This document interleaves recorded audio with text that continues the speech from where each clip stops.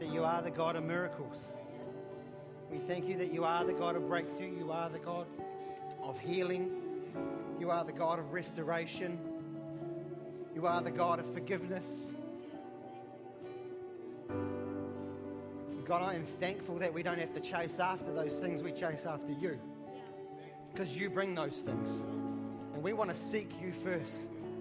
We don't want to chase the miracle. We want to chase the God behind the miracle.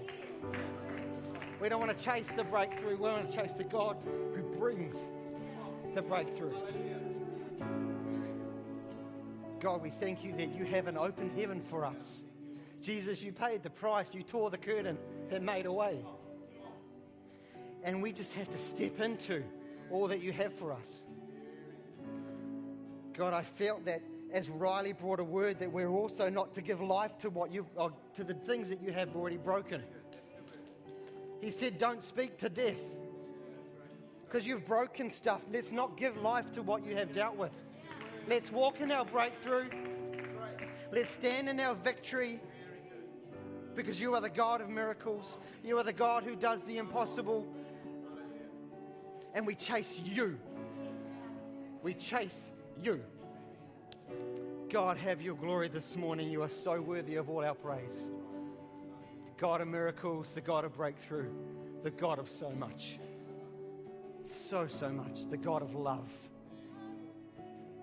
Oh, we honor you this morning. The God of our children. Your children. Thank you for the blessing that they were for us this morning. We give you the glory and all the praise in Jesus' name. Amen. Amen. Anybody else got goosebumps? Goosies. I'm going to leave a copy of these, which Camelia said, just on the stage here. If you want to come and grab one, you can come and grab one whenever you feel God's saying go grab one. Don't worry about interrupting us. Ways to love. What an amazing little morning. The words that come out of their mouths is meditation that's on their hearts. Kids, God loves them. It's so exciting, so exciting. Wow. You know how sometimes in life you get a revelation, or God removes a veil from your eyes? It happens all the time. Well, I had one of those this week, probably about 10 days ago. I already knew what I knew, but because it becomes so natural to my life, I had forgotten the importance and the impact of it. You ever have those where it brings a revelation of something that you already knew and it snaps you back to reality? Had one of those moments. You see, I was doing a bit of research and studying for today's message and seeking what God's plan and will was for this morning. And in the process, he opened my eyes to something that I knew, but I had forgotten the impact and the reality of it. And he gave me this statement. He said to me, you are teaching your children how to parent. Ouch. Probably not the best time when I'm yelling at them or something. But we are teaching our children how to parent. Now, I knew that, but I forgot the impact and the importance of that. You see, I started looking at today's topic and today's message. I've given it a title, and it's called Changing the Outcome. Because my heart as a father, as a husband, as a friend, as a work colleague, my heart is that in each of those areas of my life, that they are functioning at the highest capacity in love. That's my desire. And I'm going to be honest, they don't. Not all of those function in the highest capacity. My marriage, I'm not always the best husband. I'm not always the best father. I'm not always the best friend or the best work colleague. But that's my desire, and my outcome is to have them functioning at the highest possible level of love, because it's all based on love. And I'm not doing that. And God didn't reveal this to me in order to judge me or bring condemnation, because that's not what he does. That's what the enemy does, right? He was lovingly revealing something to me that was needing to bring back an impact or the importance of the role that I was called as a father, as a husband, as a friend, as a work colleague. And so I'm looking at the outcome, that's my desired outcome, but I'm not there. So changing the outcome means for me, and probably for you and I, that we need to change the investment. In order to have an outcome changed, I need to change what I'm investing into that in order to obtain the outcome that I'm longing for. Shani had this crazy thing pop up on her Facebook page, which it said to her, "You get what you work for, not what you wish for." I can't wish for better relationships and hope that they happen. I have to intentionally invest into them. I have to invest into my children. I have to invest into my marriage, my work colleagues. I have to invest into my friendships. I can't just say I would love to have them and not do anything about it. So God revealed to me, you are training your children to be parents. But humbling and pride swallowing when that came about. How many of us as parents want our children to be better than us? Nice and high. Let me see the hands. Wave. Woo. Not talking about I don't want them to not make the mistakes that we've done. Okay, how many of us want our children to be better than what we are? Better than who we are? I did, until 10 days ago. I don't want my children to be better than me. I want my children to be just like me. I'll let that sink in for a second. I don't want my children to be better than me. I want my children to be just like me. Some puzzled looks on your faces. Maybe I should explain. I'm not saying that out of arrogance. I'm not saying that I'm all that and I've got it all together and I'm perfect and, I'm the benchmark, I'm the level. I don't want you to think of me and say, well, who do you think you are? Not that, you're not all that. I realize that. And so did Paul. The Apostle Paul, when he wrote in 1 Corinthians 11, imitate me just as I also imitate Christ. He's not saying, follow me because I'm the man and I've got it all together. I'm perfect. He's saying, follow me because I'm following the man. I'm following him with such tenacity, with such a reckless abandonment that I don't care what it looks like. I don't care what it's going to cost me. He says in Philippians 3 verses 8 to 10, I count everything as loss for the excellence of the knowledge of Christ Jesus, my Lord, for who I have suffered the loss of all things. I count them as rubbish, that I might gain Christ and be found in him, not having my own righteousness. It's not about Paul. It's about having the righteousness of Jesus. He is chasing him and pursuing him with this reckless abandonment that I don't care what it costs. I need his righteousness, not my own. Not righteousness that's from the law, but that which is through Christ. The righteousness which is from God by faith, that I might know him and the power of his resurrection and fellowship of his sufferings. Paul is saying, don't follow me because I've got it all together. He's saying, follow me because I am following the one who has got it all together. And I don't care what it costs. I don't care what it looks like. I'm going to do it with everything that I possibly have. I don't want my children to be better than me. I want them to be just like me. I want my children to say, I want to be just like my dad because he's following God with reckless abandonment. I want my kids to say, he's worthy of following because I'm following the man. I'm following the one who is the God of breakthrough. I'm following the one who's God of miracles. In every area of my life, I want it to function at the highest capacity of love because they need to imitate me.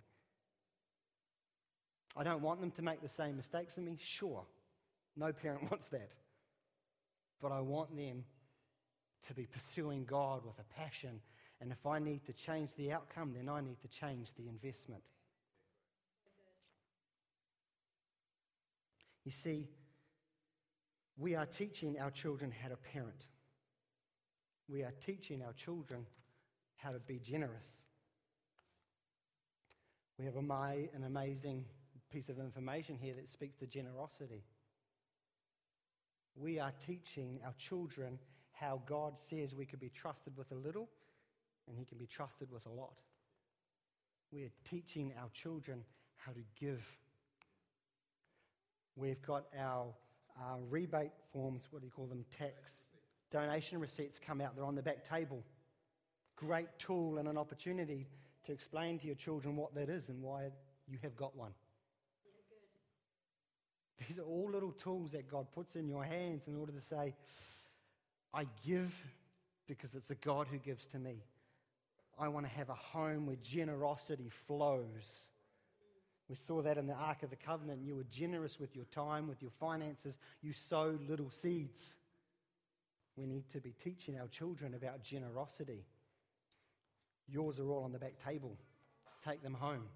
Share with your children what generosity looks like. You teach them generosity. We teach our children what faith looks like. We teach our children what love looks like. We are teaching our children what forgiveness looks like. The conversations that you have when no one else is looking. Someone, DC Talk, put out a song called What If I Stumble? Yeah? What if I stumble? What if I fall? What if I lose my step and I make fools of us all? Would the love continue when my walk becomes a crawl?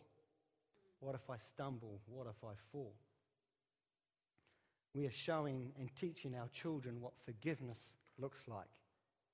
Instead of kicking them while they're down or someone else is down, are we teaching them forgiveness looks like putting a hand around them, gathering them in, bringing healing and restoration and supporting them? Because we are teaching our children what forgiveness looks like. We're teaching them what grace looks like. We're teaching our children what mercy looks like. We're teaching them what honor looks like.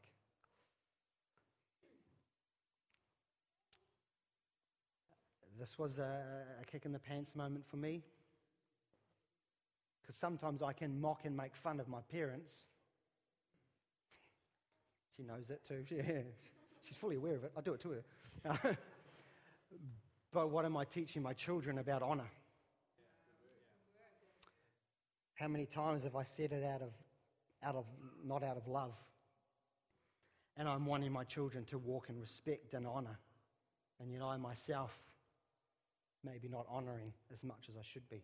Honoring people in positions despite of who they are. Your parents are your parents. We need to honor them for the position, not for the mistakes they make or the stuff that they've done, but we've got to bring honor. It's the fifth commandment. Hey, youth, you learnt that on Friday night? One of our quizzes. But we're teaching them what honor looks like. We're teaching them. Because sometimes you are saying things and you think nobody's listening. There are always watching. There's someone always listening. Someone always watching what you say. We are teaching them what spiritual warfare looks like.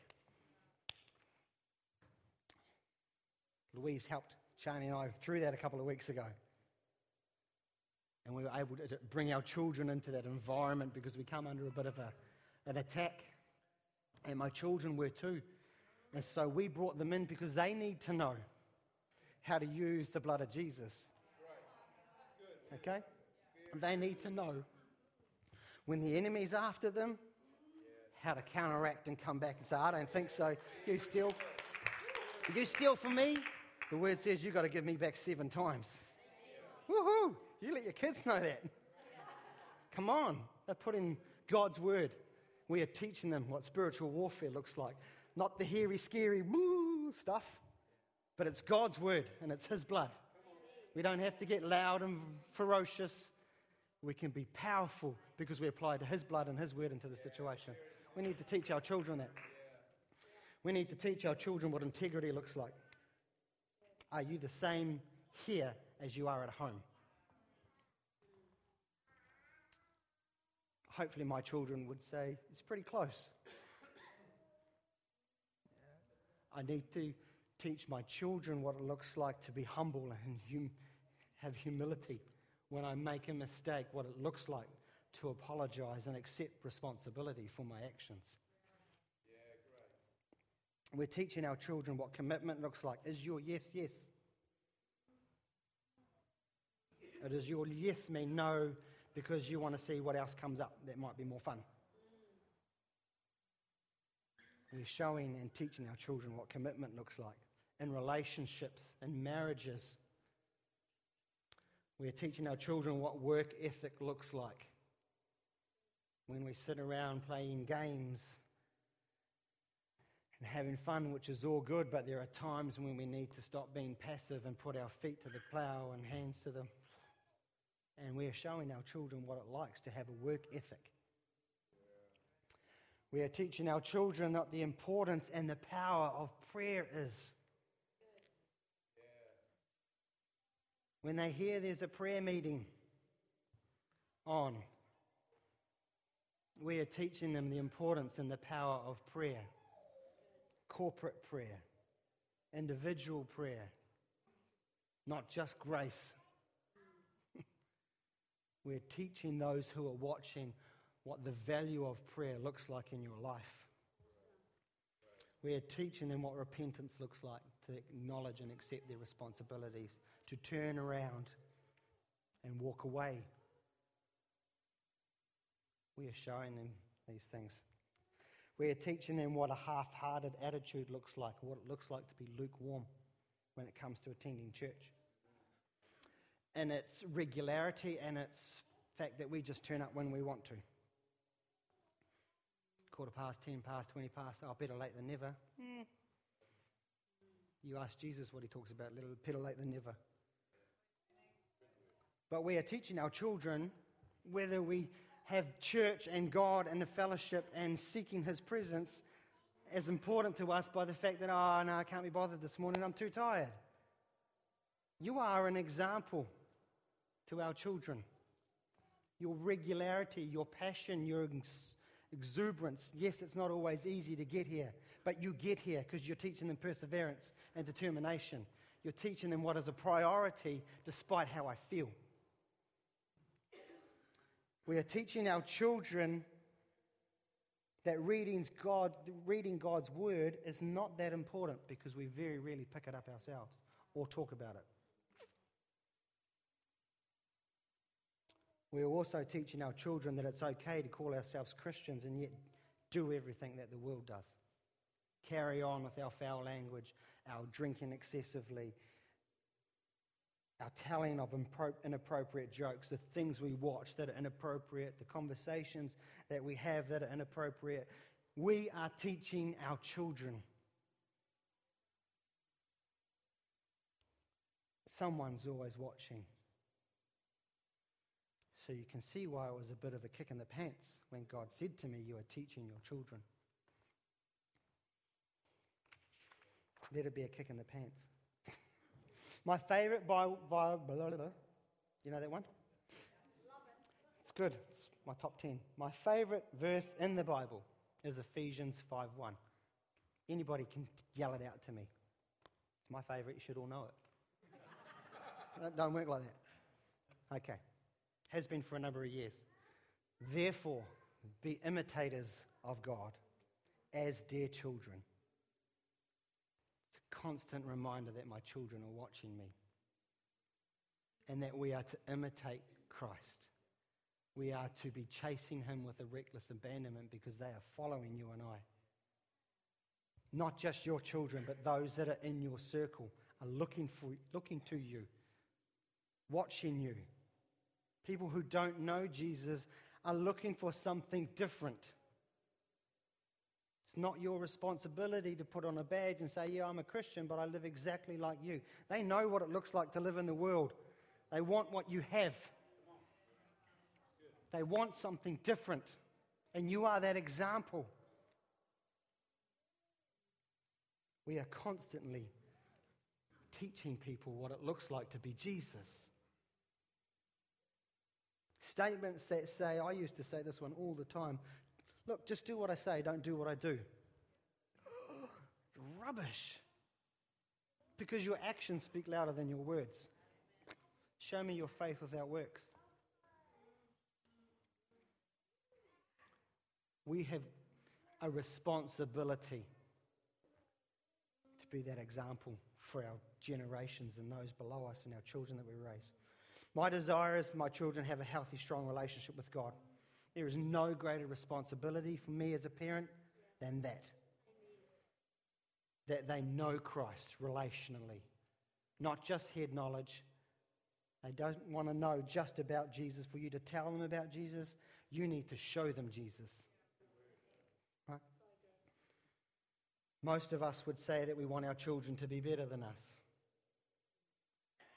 I challenge you to say, I want my children to be just like me, because in order to change the outcome of them being better than you, you need to change the investment. And that investment is you. You need to change the investment in you so that you lead in a way that says, follow me as I follow Christ. And then our kids and our other generations say, no, I want to be just like him because he loves God. I see it in his faith. I see it in his willingness to sacrifice, to serve, to give. Every area of his life is functioning at the highest capacity. And he's showing me Jesus. I want to be just like him. I want to show you a quick video that hopefully will spark a little bit of a reminder. This is a great video. Imagine this rope. Okay, pretend this rope just goes on forever. Now imagine that this rope is a timeline of your existence. You just exist forever. You see this red part? This would represent your time on earth. You've got a few short years here on earth, and then you've got all of eternity somewhere else. And what blows me away is some of you, all you think about is this red part. It's all you think about. You're consumed with this. You go, oh man, I can't wait till here. You know, I'm going to work hard. I'm going to save so I can really enjoy this part right here. And you're consumed with that. And you're thinking, oh man, am I going to get to travel? Am I going to eat well? Am I going to do this during this part? I'm like, are you kidding me? What about this? What about all this stuff? It's crazy to me because the Bible teaches that what I do during this little red part determines how I'm going to exist for millions and millions and millions of years forever. And so why would I spend this little red part trying to make myself as comfortable as possible, enjoying myself as much as I can? Paul says, look, I'm going to live my life for this mission. I'm going to spend my life, invest my life for this moment when I cross that finish line. See, I'm going to forget about all this stuff I could enjoy, and I'm not going to look around. I'm going to be like a runner just looking at that moment when I face God, because when I face him, then I don't get this chance over again. We get one chance at this life on earth, and it can end at any second for any of us. We've got one chance at this, and then comes eternity. And see, people look at some of my decisions and go, oh, you're so stupid because that's going to really affect this. I go, no, you're stupid because that's going to affect all of this. Man, I'm serious. I look at the way people live and I go, wow, that is so crazy. You are so crazy. You're going to do that right now, just to enjoy right now, not even knowing if you have tomorrow, and you think that's smart and that I'm dumb.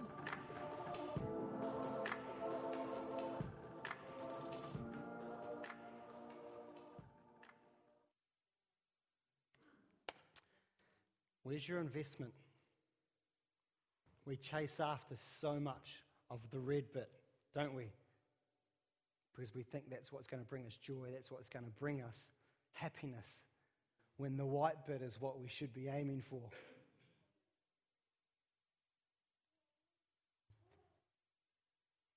How are you investing your life? Life is short, eternity is not. Great statement. If you look at Abraham in the Bible, he was prepared to sacrifice everything, even Isaac, his own son. Waited 100 years for the son. God called him to sacrifice. What I love about that is that God called him, and the next day he got up and left. I would have probably spent a couple of years debating with God on that one. What did it say to Isaac about Abraham's faith and obedience to his father?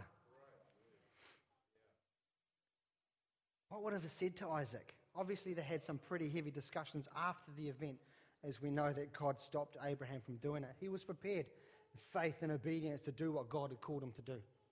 Nothing was going to stop him. What did that say to Isaac about his faith and love in his father? Probably not to go camping with him again, but a bit crazy going on that camping trip. What does it say? What is the witness, the example that Isaac got from Abraham because of his faithfulness and obedience? What about Noah and his 3 sons? God calls them to build a boat, a big ark. It's not just your 12-footer. It's colossal because the rains are coming. What rains? It's never rained before. What was the culture? What was the pressure of around Noah at that time? The ridicule, the embarrassment. And he was faithful to his task. It took him a long time to build that boat. What does his faith and his obedience and his willingness to serve God no matter what the cost look like for his children? My goodness.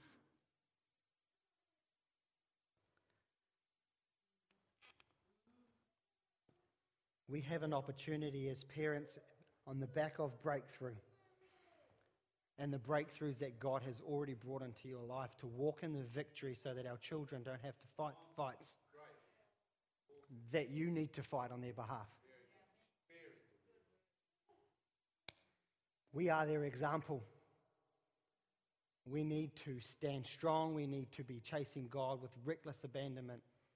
We need to be walking in the victory that He's already purchased for us so that our children recognize and realize the victory that they have available to them too.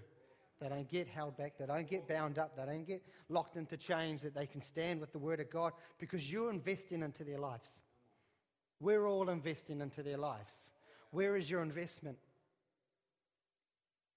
What does your faith and works look like? We're saved by grace, but your children, our children, people are watching the fruit of your life. What are you investing into? We're going to have the children are coming back in now, and I want you to stand as families. And my challenge is to the men. You need to step up, and you need to pray for your families. You need to lead by examples if you have your family here, men. Wives, if you have no husbands here, you kick them in the pants when you get there. But we need to be showing Jesus. We're going to stand together as families. They can all come in, and we're going to, in your group, you're going to pray a blessing over your family, because we are the example that we set for our children. If you don't come with the family, find one to jump in with. These kids are our example. You saw the heart of God come out in them this morning, and it blessed you. So we're going to take time, just a couple of minutes, to speak and pray a blessing over your families. Let this be a start of something new if it's not new for you.